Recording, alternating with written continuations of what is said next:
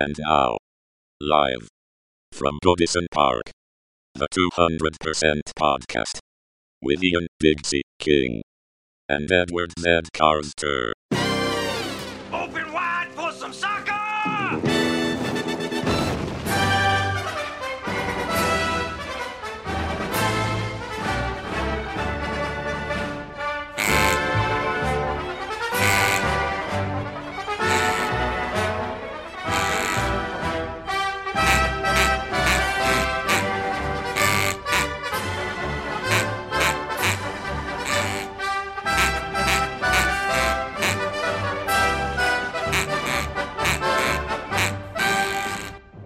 Hello, pod fans, and welcome to 200% podcast number 324.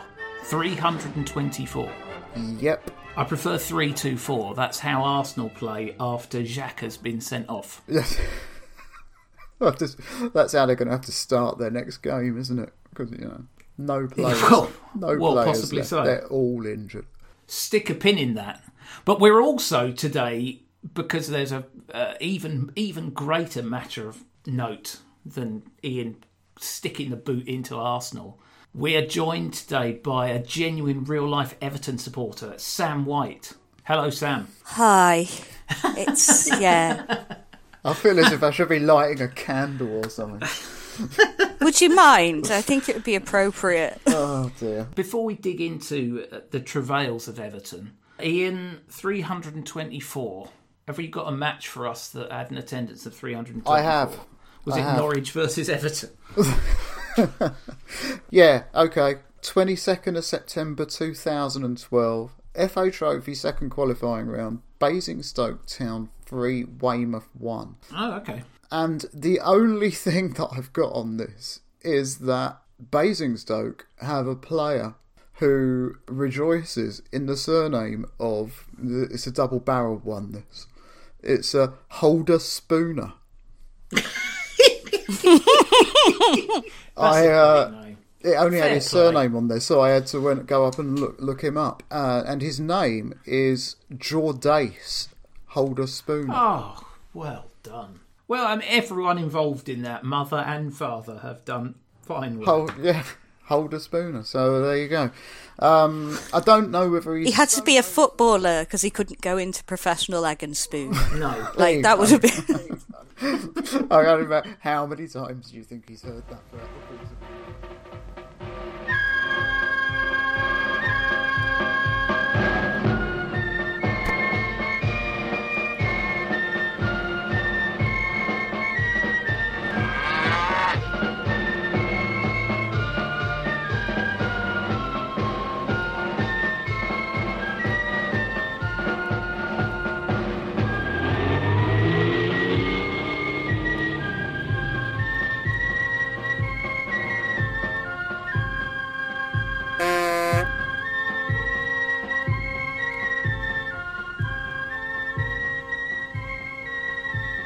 Well, enough hijinks, as your picture on Twitter often says, Sam. Ha-ha! It's time for Everton.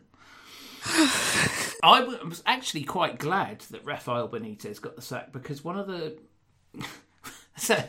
because I hate him. No, because one of the things about our podcast recording and release schedule often means that all of this stuff that we anticipate is going to happens in the interim, thus making us look like a pair of rubes. Yeah. I was wondering this today. I was scared we were going to appoint someone and there'd be nothing and there'd be very little left to say.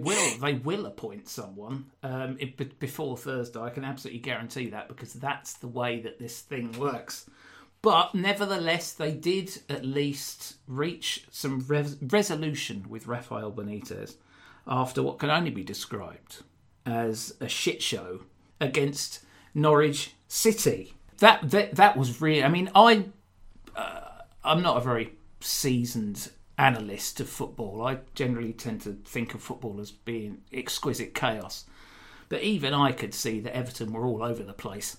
It was a sad sight to see. Strangely enough, I did a podcast, Everton podcast on Friday night, And we were talking about the last time we were this bad. And the last time we were this bad, we got done 5-1 by Norwich in about 1998, I think it was. And with Efan Ekoku scoring 4 times. And so, these things are cyclical. I went to see Everton be terrible against Norwich once. And it would have been 1993, I think. And it was a very peculiar day because I kind of went to this game and I went in the Norwich end because, I have no great opinion either way. And Norwich won 1-0. I forget who it was who scored. And it was a terrible game.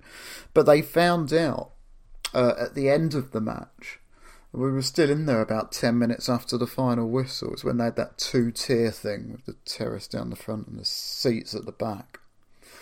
And the old park. Yeah, we were sitting up the top of that, right, peering through it like it's like the experience of flying a World War I biplane, I should imagine, a little bit. And at about 10 minutes after the end of the game, it came through on somebody's transistor radio that Ipswich, of all people, had beat Manchester United. And so the win at Everton put Norwich top of the Premier League. I think it was the Premier League. It was 93 it was, because it was 92. I think it was 93. It's the first season of the Premier League. Yeah. I think we've discussed this before, the day that you watched Norwich go top of the Premier League. Norwich are in no danger of being top of the Premier League anytime soon, but they are only 6 points behind Everton now. Everton are sort of marooned in 15th, 6 points above the relegation zone, 4 points behind the team ahead of them, who are Brentford. So well done everyone concerned there. It was an interesting game. Rafael Benitez obviously famous for his incredibly minute, diligent research. He just sort of put out a team in 4-4-2 like he couldn't be bothered. Like it's just the default formation for me. And everybody just ran around like headless chickens. It's really odd because the previous, obviously the cup game, we played 5 at the back against Hull in the cup. that tells you all you need to know about his confidence in our solidity. But yeah, just kind of whacked out a 4-4-2. We've got, an ageing fullback on one side and a new lad on the other, because we no longer have Luca Dean, for reasons. For reasons. It was just catastrophic, and I think it just put the frighteners up the ownership that we really are getting drawn into a relegation battle here, and still might well do. Well, I mean, it's making me wonder whether or not it was actually a good idea to sack Carlo Ancelotti. It's an absurd thing to say, isn't it? I wish we hadn't sacked Carlo Ancelotti now. That wasn't our fault. We couldn't compete with Real Madrid. No, that's we did. True. We did. I think it's the only one of the 6 we've not sacked. It's the one who's walked. He's the one out of the 6 who probably could walk. Yeah. The others were really in no state to by the time it's interesting. Interestingly, of course, that the first of the 6, the canonical 6 that we're going to call the Moshiri era Everton managers, the first of the 6, Roberto Martinez, is currently evens with William Hill to be the next Everton manager. Oh God, why would he do that though? That's such a terrible move for both. I love the bones of the man, but not. No, that's an awful idea. We played 5 at the back the other night and shipped 2 goals. Can you imagine Martinez defence at Everton? I mean, we'd score some, but we'd be chipping 12 regularly. It's true. I mean, one thing that Rafael Benitez was saying is that he wasn't aware of the financial problems within the club, and the team does look like it needs serious investment, which is unfortunate. Because they've already invested £500 million in this team. As I honestly, I don't know where it's gone. Where? It's something of God. There's something of Leeds about it.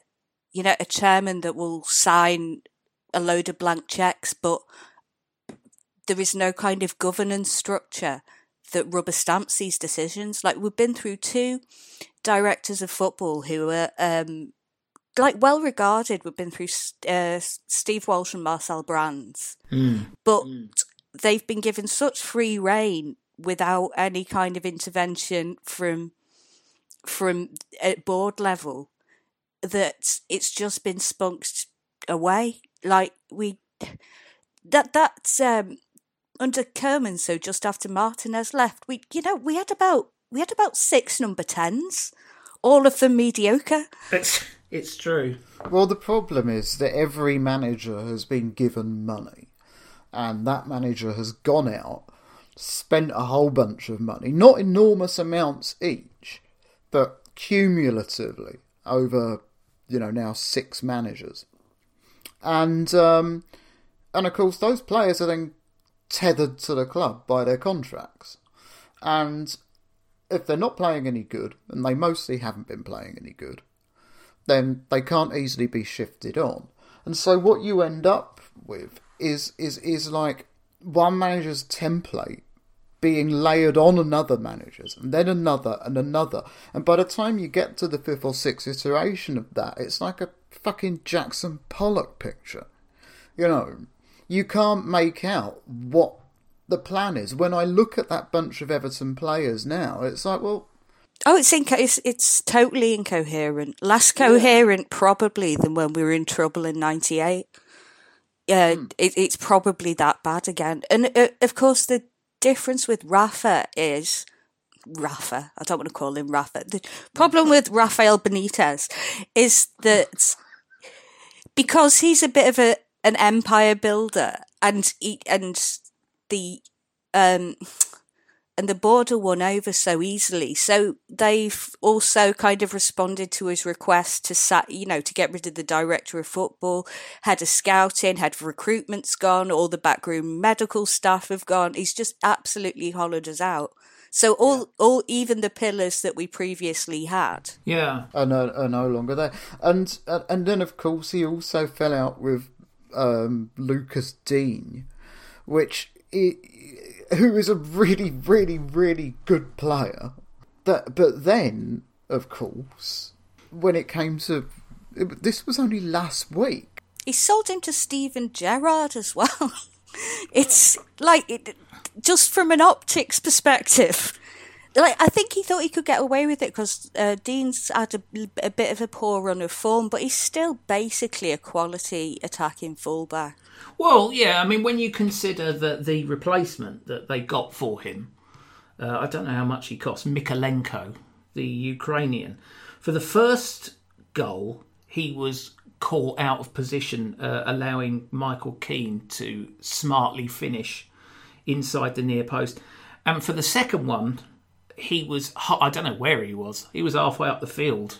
So he almost scored an own goal, but like within about the first. In the second half, he had an enormous brain fart and just passed it to a Norwich player in the 6-yard box.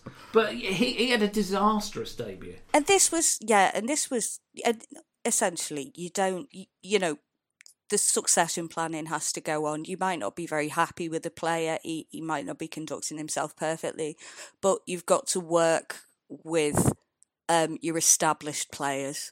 And Rafa just seemed to throw a bitch fit with him, which may have been justified, but it doesn't justify selling him to a rival the week before you get sacked. And there's the problem. You see, I mean, Monday he's offloading a player to satisfy the manager.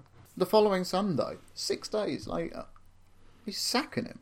That doesn't even make any sense. This is the thing, Moshiri's is a little bit of a Wish.com Dan Levy, if you know what I mean. Like, he wants to make football decisions he's entirely unqualified to make, and does it on a time scale that's just completely unrealistic. Yeah. It's so bizarre, though, the timing of this for me, because what you've got is, as we're recording, it's 14 days until the close of the transfer window.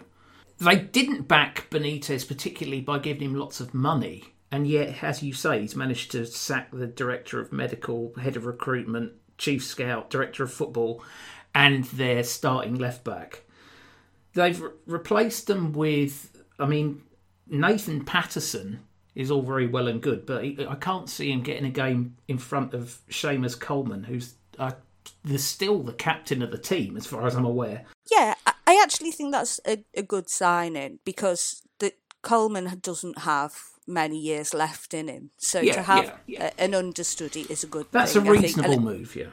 And I think he was on the radar pre-Benitez as well. Like, we'd been looking at him for a while. It's just such a strange and incredibly Everton thing to do. This quick, we need a new manager in. We've not really got any money, but I'll give you loads anyway. Just grab. It's going to be supermarket sweep. And in fact, one of the strangest things about the match against Norwich is that Benitez only used 2 of his substitutes. I find that's really, really peculiar. It seemed to me to be a game that was absolutely set up for Anwar El Ghazi to come off the bench and do fuck all. Yeah. Oh, he couldn't possibly... That the indignity of that would have been too... I mean, we're all bored. We're all sort of borderline ready to chuck it in. Anyway, I'm not sure Everton as a concept has been working out. It's well, looking at the team that you put out, I'm thinking you've got a good point. Sorry, Everton, it's not me. It's definitely you.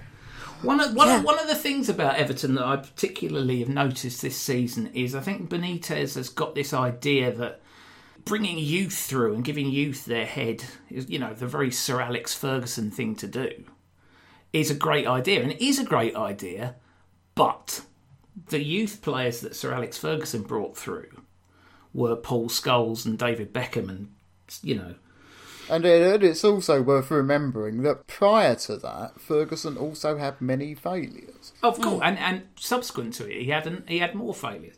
Anthony Gordon could turn out to be a good player, but he's not ready yet, is he? By any means.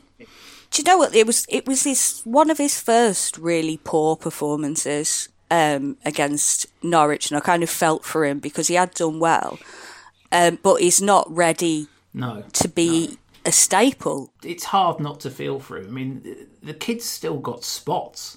I mean, he's probably still doing his GCSEs by the looks of him. And his mum still does that hair, no doubt. She has a pudding basin on that every Sunday night. You can see it. Talking of people who aren't ready for things, may or may not be ready for things, where do you stand on the idea of Wayne Rooney, Everton manager? Until recently, I was completely opposed because I assume it is too soon for him. But then seeing some of the other candidates, I'm like, this might be the best gamble we could make. Like, he's got experience dealing with a basket case at Derby, hasn't he? Mm-hmm. And it would be a risk. But looking at the other, I was looking at the other candidates, and it's like at the bookies, and it's like Roberto Martinez, Duncan Ferguson, Frank Lampard. Sorry, Frank Lampard. Frank Lampard. Look now. Oh, yeah, Nuno's up to 4th at 14-1 now. Yeah, I looked earlier this morning, and I had Graham Potter and Frank Lampard were both 8. Graham Potter would be mad. He would be absolutely mad. He would be. And I'm not as mad as I'd be. No, of course not. Fucking hell. But, I mean, Nuno, Unai Emery, 14-1 this morning. David Moyes, 33-1. Same price as Ole Gunnar Solskjaer. Do you know what's tragic about Moyes is before Benitez, and again, this is another one of my problems with Moshiri. He said, I offered them Moyes and they said no, so I offered them Benitez and they also said no, so we're just going with this. I'm like, why are you listening to the fans about this? Like, what? Why are you reading the... Because, objectively, Moyes would have been a great choice.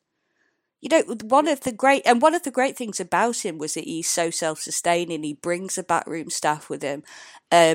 We haven't got a director of football, but he's very good at having 4 or 5 players that he's got his eye on for every position. And can work within limited means, which we need to do with FFP. Objectively, Moyes would have been a great choice, but everyone was a bit, been here before.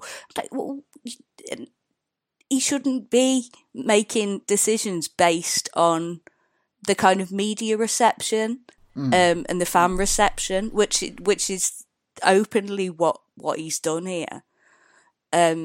We could have had Moyes. We could have had some stability, which is actually what we need above all else right now.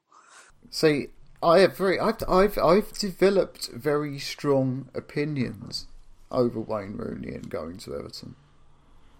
Have you? I have, yeah.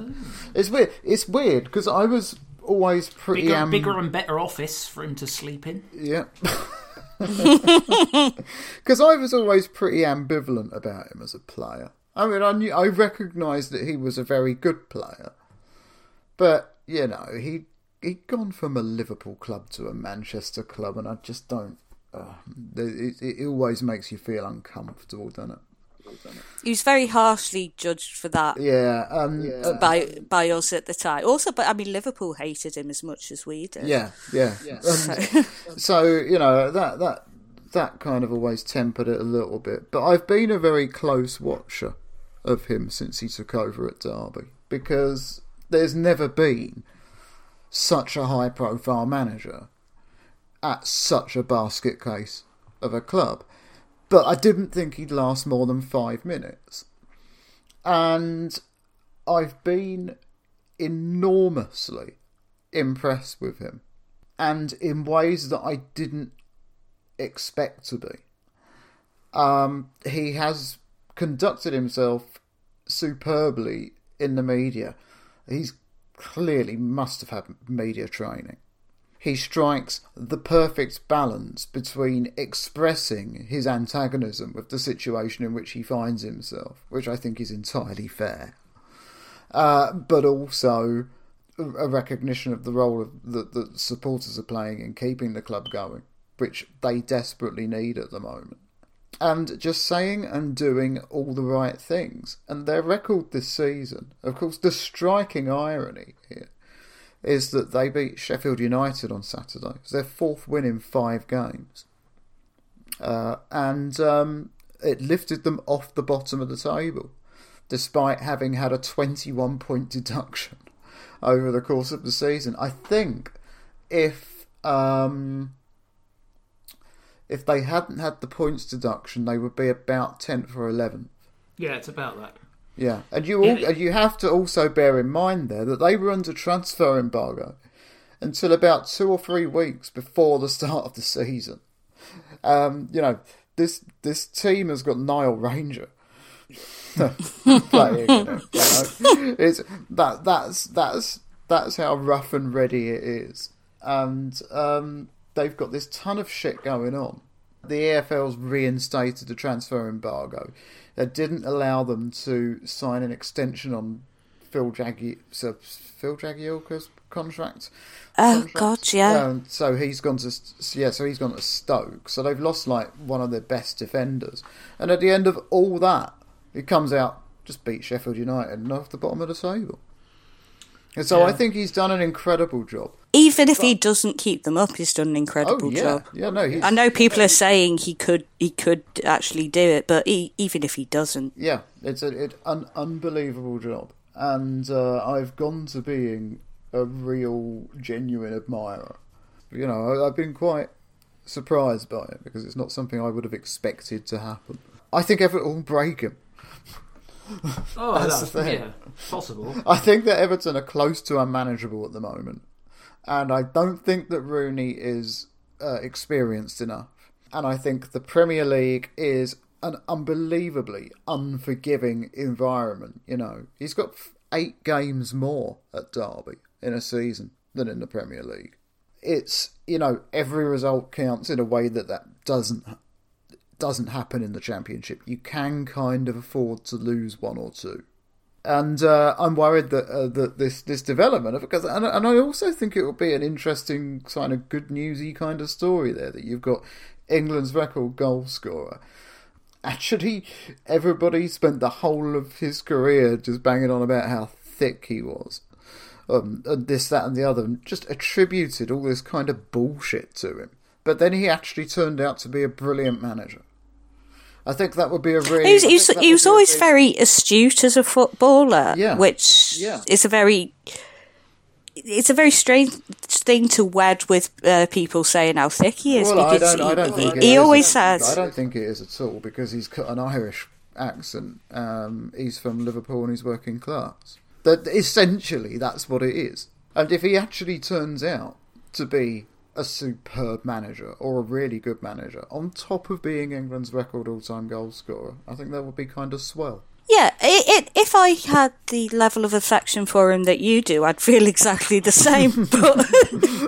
But as it stands, I'm perfectly willing to sacrifice that particular lamb. Take a chance. Yeah. I think that Everton's best option is give it to a big dunk till the end of the season. Because I don't really think that there's much chance of putting in place a plan at the moment. So right now, it's best to focus on the right now, kick it into touch till the end of the season. The aim at the moment is 17th place for Everton, isn't it? Oh yeah, the Rooney argument kind of holds. Your Rooney argument holds true for me and Ferguson now. Yeah, it's like I care about him too much to see him that's out to dry like that. That's also fair. I mean, the problem is that this is just the worst time of year for this to be happening. If it had been a couple of months ago, everybody's kind of expecting it. You know, it's that time of year, October, November, everyone's getting rid of their managers, but of course they couldn't do it then because they'd only given him the job in the summer. Well, you know, I mean, I say that, I mean, Spurs did. They and they're immeasurably better for it, in the league at least. I mean, the thing about Ferguson is he's very good with the youngsters.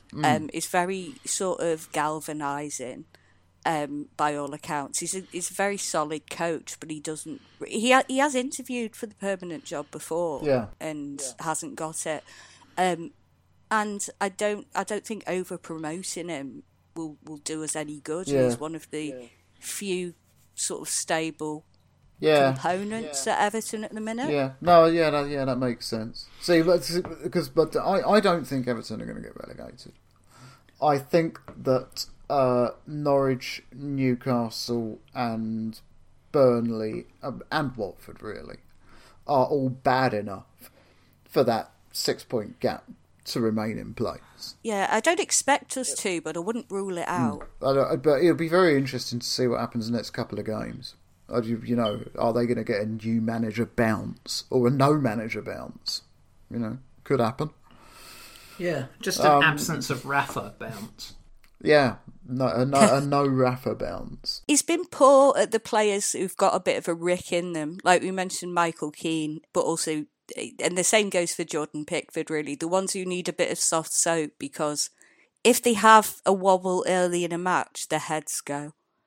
So they need some kind of arm round their shoulder, and maybe Ferguson as an interim is the person to be doing that. Yeah, I mean, I just think if you frame it as this is till the end of the season, this is part of a plan, that this gives us 4 or 5 months to actually shop around, maybe get some value, Because everybody always goes for the obvious names with managers. Everyone does, but Majeri in particular, he's flicking through his catalogue of people he has heard of or looks nice in a coat. I mean, that's the thing, is that as I was saying all of that, I was thinking to myself, what you're actually doing here is coming up with a list of things that he isn't going to do. Yeah. There's not going to be a plan. There isn't. I don't know. I don't know. I mean, and that's the thing, isn't it? You know, fucking Martinez. What's that about? It's a name. It's a name. I mean, I don't. You know, the first guy he sacked. Yeah, the first guy he sacked after a terrible run would be like the first season under Martinez is the happiest I've ever been watching Everton, because we were playing with high sort of overlapping fullbacks, and we had a really solid sort of number 6 to fill in. You've got to be so organised to play like that, and with a target man as well, with a really good target man, which arguably we've got in Calvert-Lewin. But you need really strong fullbacks, a really good pivot, and a really good target man, and it's just nothing that we've got at the minute. Yeah, that's the problem, isn't it? It requires Martinez's system requires a certain sort of player in certain sort of positions doing certain sort of things, and it's not something you can fudge. You know, especially not without Luca Dean. Isn't there not? You know, is there not like a 14-day cooling off period on players' contracts? Could Everton, like the new Everton manager, if they can get one in by the end of the week. I'm prepared to cry for him. Just please come back. I'm so sorry. Yeah. This wasn't. None of us wanted this to happen. Great big blubbery tears and snot bubbles. If we all record enough of those videos. Oh dear. But I mean, target man wise, you've got Rondon. He's a perfect target man because you know exactly where he's going to be because he doesn't move ever. Yeah, it's another thing about Benitez, he insisted on starting with him up front. He wouldn't move Gray up front. He just insists on starting with this kind of human refrigerator and just keeping him in the box the whole match. It was, you know, you can't play with an obelisk as a number 9. It's not possible. It's really... It's so frustrating, and it's just stunk of pig-headedness from him because he'd brought him in and he was like, "I'm gonna show them. I was right on this one." You know who Everton need? Not managing this, playing. Oh yeah. I've probably said it on the podcast last week. I might have said it to you over the weekend. I said, "You know who Brighton need? You know who Everton need at the moment? Andy Carroll, 48 years old." Still going strong. Scent of varnish about him. I'm still made of glass. Yeah, now you see, I think he's made of solid oak. Yeah, he'll do a job for you. Well, we should have now. Calvert-Lewin's coming back. We should have a kind of very straightforward, very reliable leaping salmon of a striker back. So that's one of the things that shouldn't be too much of a problem with Richarlison sort of playing off him. It's one of the areas that isn't actually completely fucked. I mean, it is true actually that one of the things that was holding Benitez back was this absolute and utter insistence on playing Rondon. And you do get the feeling that whatever manager comes in is going to take one look at him and go, well, I'm not building a team around that. And sell him to Henry Cecil's yard, I think. Yeah. There's probably the nub of a team there. I mean, there should be, for the amount of money they've spent. About 20 or 30 teams. Like I say, we got a load of number 10s and then spent about the same on Arsenal wingers. But, it's... Alex Iwobi. Jesus Christ. Who I found out the other day is 25. Oh no! How old would you have estimated he was? Because I thought he must be coming up to retirement. I think he's been around for a while. I think he's coming up to retirement. But well, yeah. I mean, yeah, there's some decent players. Like Andros Townsend wasn't in evidence at all at the weekend. I don't know what Benitez is thinking. Sort of, God, I don't need Andros Townsend here. He's a funny one, though, isn't he, Townsend? He's he's been so close. 2 or 3 different... At Spurs, he was like... You were kind of willing him to be the player that he looked like he might have the potential to be. And he's perfectly good. He's a perfectly decent player. But he had he always felt to me like he was just a few inches from being great. If you saw his show reel, you'd think he'd had a sort of messy-ass career. Yeah, but he's never quite got there. And I find that kind of annoying, because you have to be... Because he played for Spurs and Everton, and the thing is, you're not going to win any trophies there. And the players who you think, oh man, if they were like 1 iota better than they are, he'd be on his way to Man City or Chelsea. But it's just short. Just short. I regard everything we get out of Townsend as a bonus, really. Because it is a sort of interim to retirement job, isn't it? Those show reels have got a lot to answer for, because they're exactly the sort of thing that Moshiri watches and goes, this is the man I need for my football club. But that's the sort of thing that made Celtic sign Raphael Scheidt. Is that they took a look at a video of him, didn't realise that it was all taken from a match where his team had lost 4-0, and gave Martin O'Neill a difficult problem. This is the problem about having no scouts now. We've got no scouts. We've got no scouting department. This is just going to be some bloke who probably used to work in accounts in a room looking at YouTube. Well, I guess so. I'll tell you what, I'm just looking at YouTube now at Salomon Rondon highlights videos. Oh, and there's quite a few. So, hang on a minute. One of them's been uploaded by Farhad Moshiri. Well, he looked all right at Newcastle, but so did Rafael Benitez. The top one.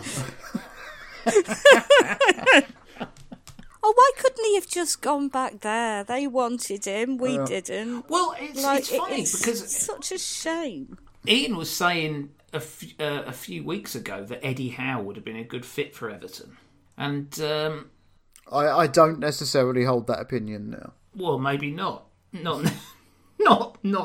But he went to sign Kylian Mbappe and accidentally got Chris Wood. That's a mistake. That's like the person who accidentally orders 10 million bricks on Amazon when he only wanted 1,000. I'll tell you what, right? So, sorry to go off at a bit of a tangent here, but Newcastle signing Chris Wood and their supporters getting all excited. Did nobody there stop and think about how far they've fallen? We're celebrating buying some great big lump just to piss off Burnley. Well, yeah. I really love how all their signings have been like resoundingly within their bracket. Yeah. They've just shown such lack of ambition, which I kind of love. Burnley don't need any players anymore because they've apparently given up playing games.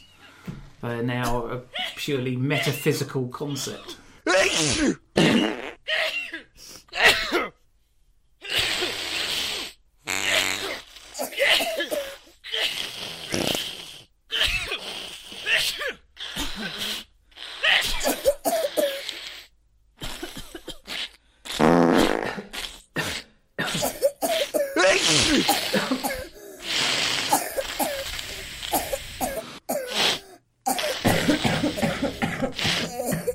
can't go out. I'm sick. Boo, you whore. This is kind of the problem, isn't it, with this postponements thing, is that it's obviously being gamed now. Well, yeah. Let's get into that more deeply. Let's discuss the postponement of the weekend. It's the new match of the day. Yeah. Did You're talking about the North London derby between Tottenham Hotspur and Woolwich Cowards, yeah? did Arsenal pussy out of the North London derby? Inky. Actually, I don't think they did. I think it depends, doesn't it? That's the thing. If they only had 12 fit players, then yes, it's fair to call that game off. It's ridiculous to say that, oh, you've got 11 fit players, you can play the game. This is the Premier fucking League. Stop being so stupid, you know. That's not going to happen.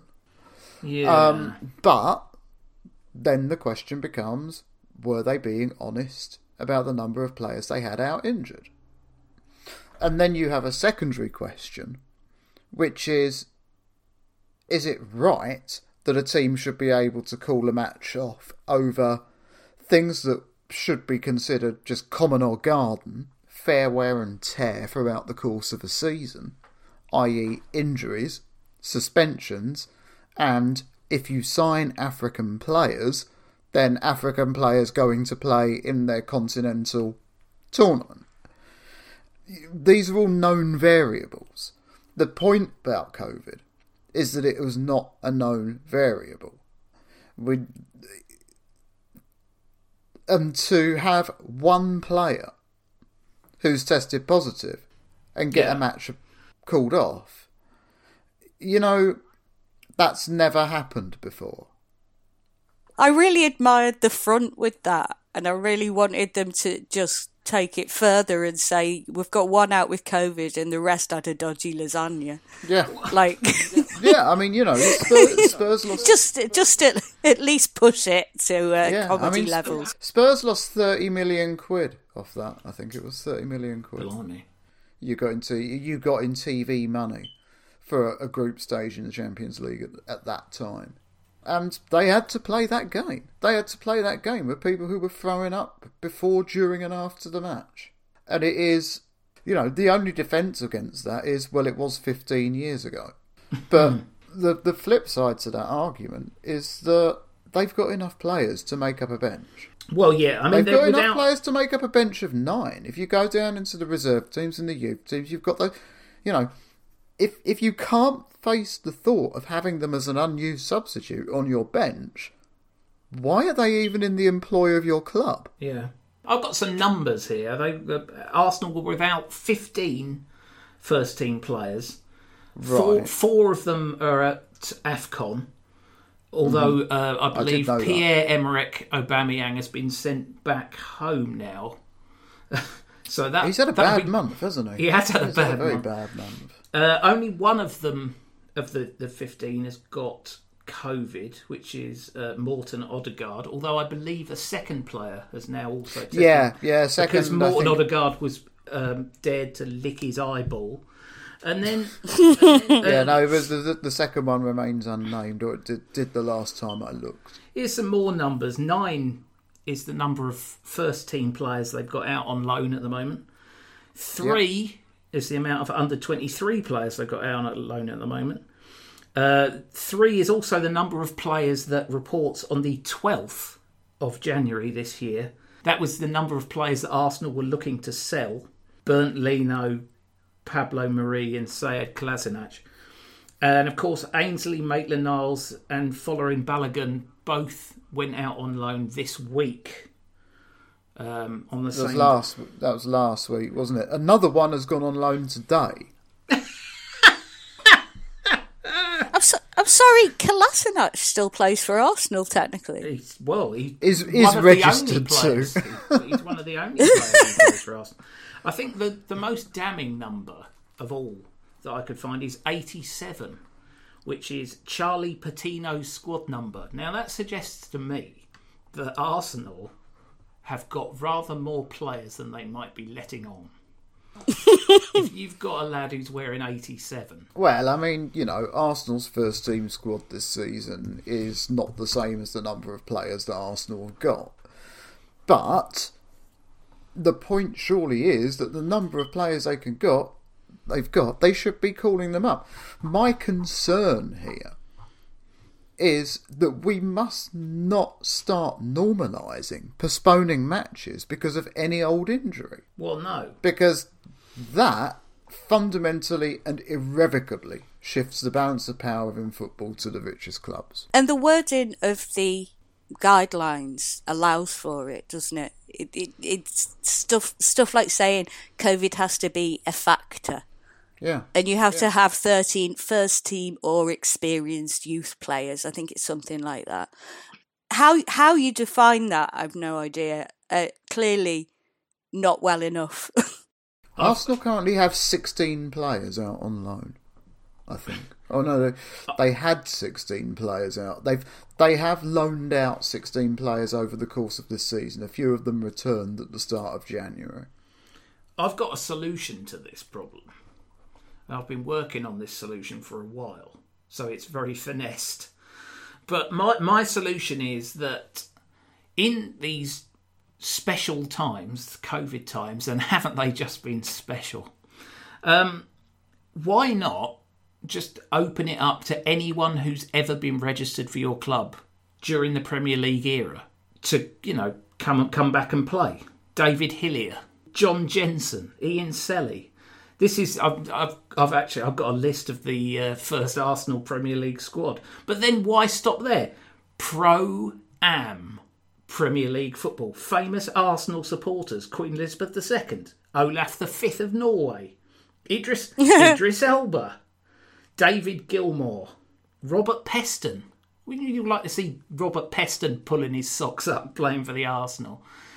Jeremy Corbyn, of course. Of course, yeah. Oh, and Priti Patel. Yes. Recently unveiled. Yeah, and Corbyn, Priti Patel and Keir Starmer is a midfield three that's for the ages, isn't it? Up behind an attack of Marcus de Sautoy, Osama bin Laden and Ronnie Biggs, perhaps. The chicken connoisseur in goal. Playing Ronnie Biggs is the equivalent of playing Rondon. I don't know if anyone's ever seen the 30 for 30 documentary, 1987 Year of the Scab, which is all about when the NFL players went on strike. And the NFL teams just brought in a load of strike-breaking ringers, essentially. All the people who'd failed to make the grade in professional football were just sort of parachuted in and got to play for these big franchises until they managed to break the strike. Now, obviously, there's very, very high emotions around this, and strike breaking and scabbing and crossing of picket lines, but it wouldn't be an issue here because no one's on strike. They're just all ill. So why not? But anyone who's ever had a trial at Arsenal, all of those frustrated musicians. Like when they used to put the details for managerial appointments in the back of the paper, and like fans would send their CVs in. Exactly. Like that. Yeah. No, I'm into it.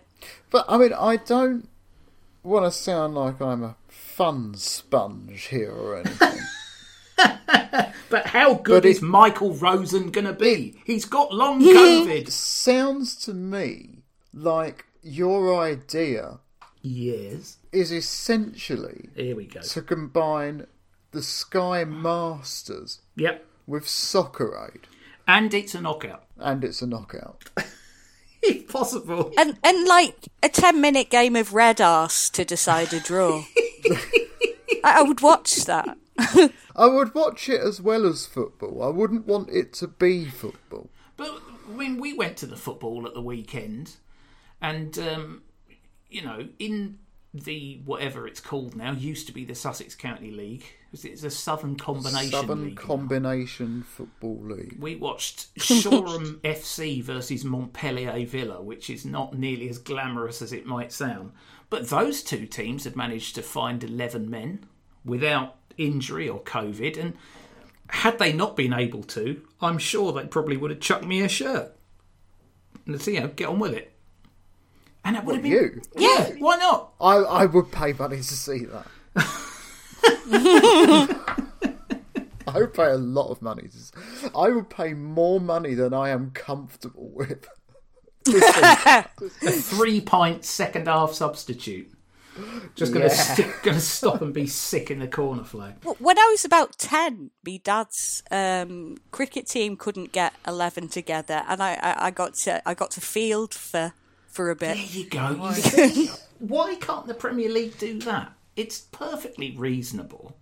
I played in a football team with my dad and my sister. And Nice. I bet your sister was the best one as well. Oh, God, yeah, my sister was really good. If my sister had been, 10, 20 years younger, I think there's a chance she could have been a pro player. She was really good.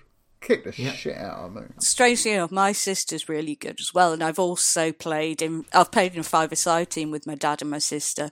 But a guy on the opponent, this was at like Centre Parks, and a guy in the opposing team had been on the books of Crystal Palace, which I don't think is really fair at Centre Parks 5-a-side.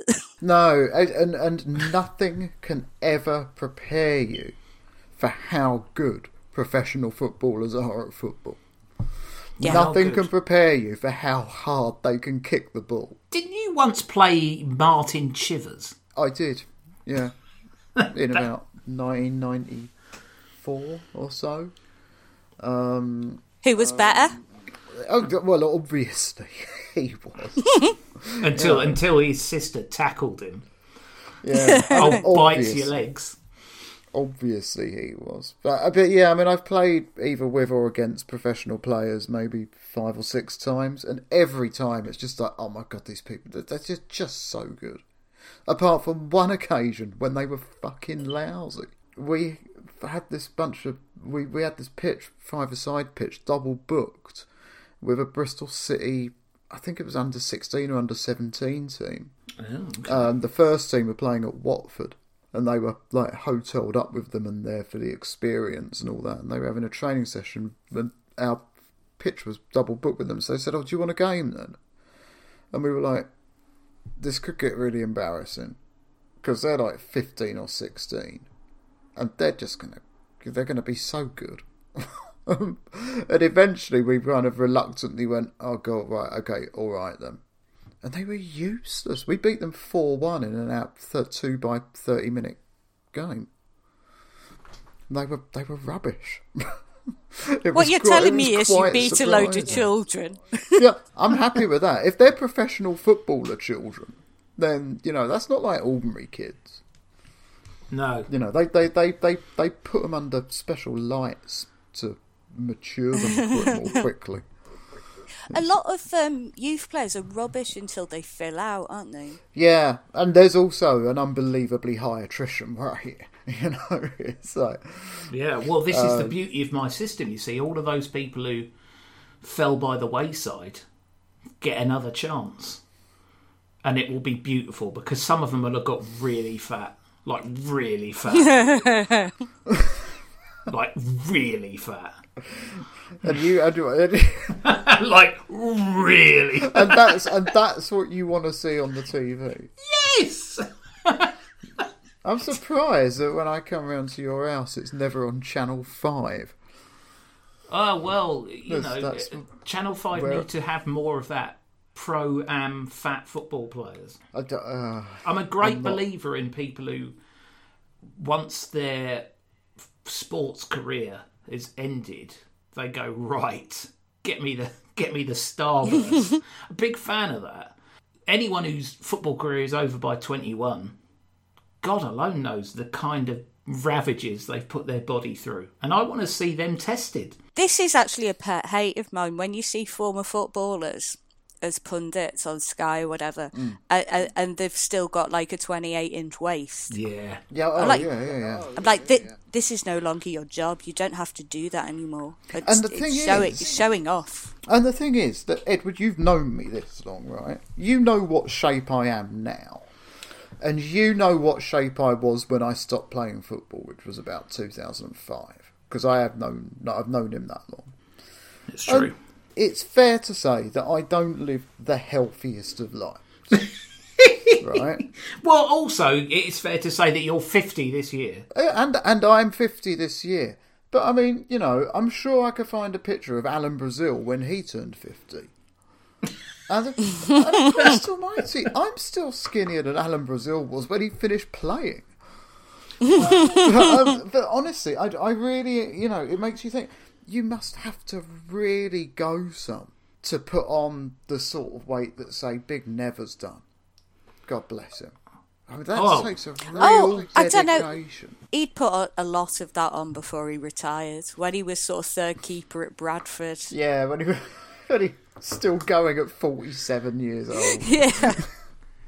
But I love that. I love it. I love seeing... Oh, I do, yeah. And he doesn't even drink, so that's all cake. Oh, here. Nothing's slowing that metabolism down. Yeah, it's not even like Alan Brazil, where it's mostly just bitter. Yeah, it is, isn't it? It's mostly lager shandy and a golf club bar. God, dear. And I got plenty of time for that. Here, I found out earlier today on the substitutes bench for Merstham, and I think they're in the Isthmian Premier, so the same league as Worthing, etc. Okay. On the substitutes bench, Barry Hales. Whoa!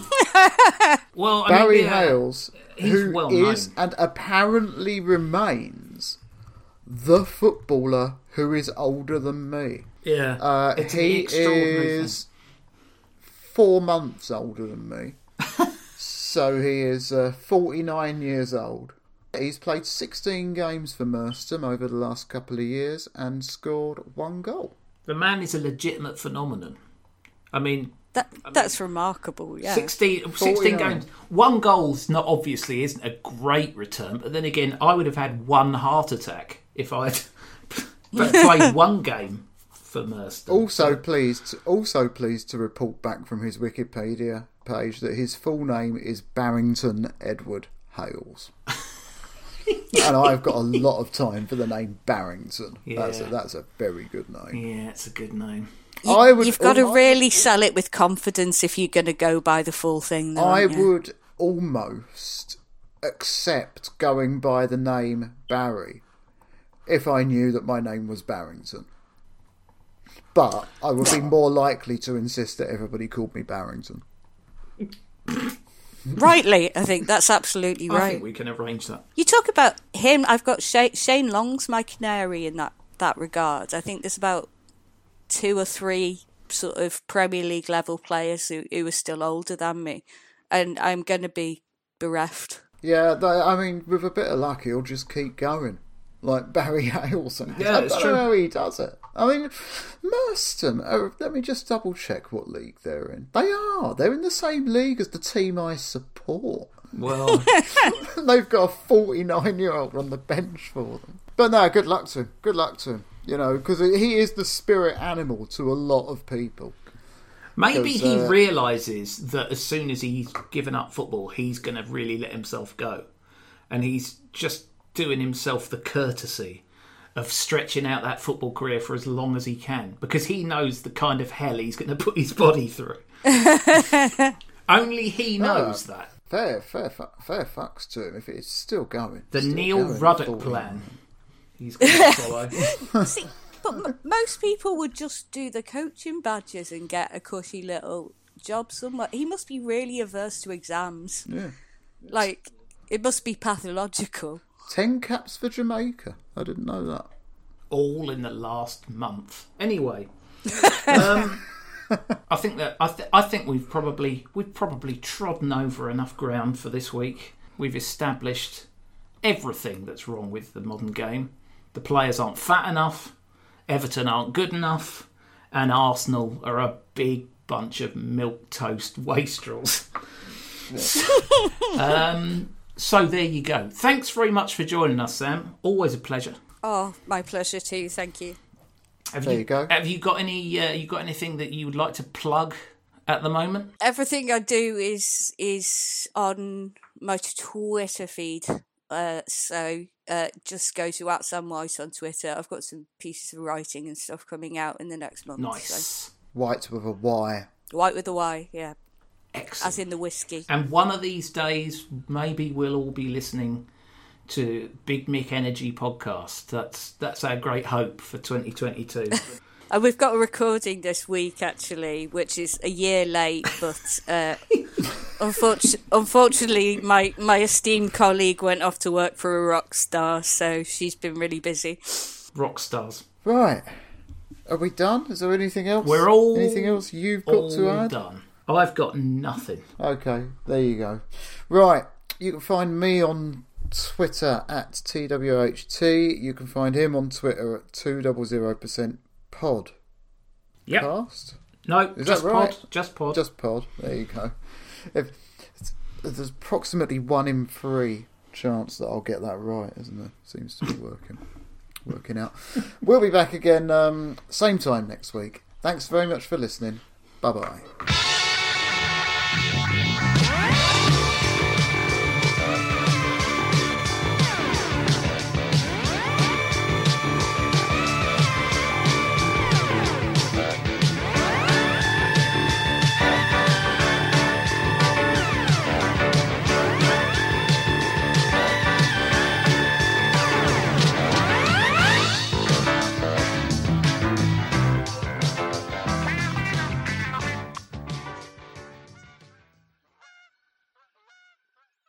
To P.C. Farrow, shot down in execution of his duty.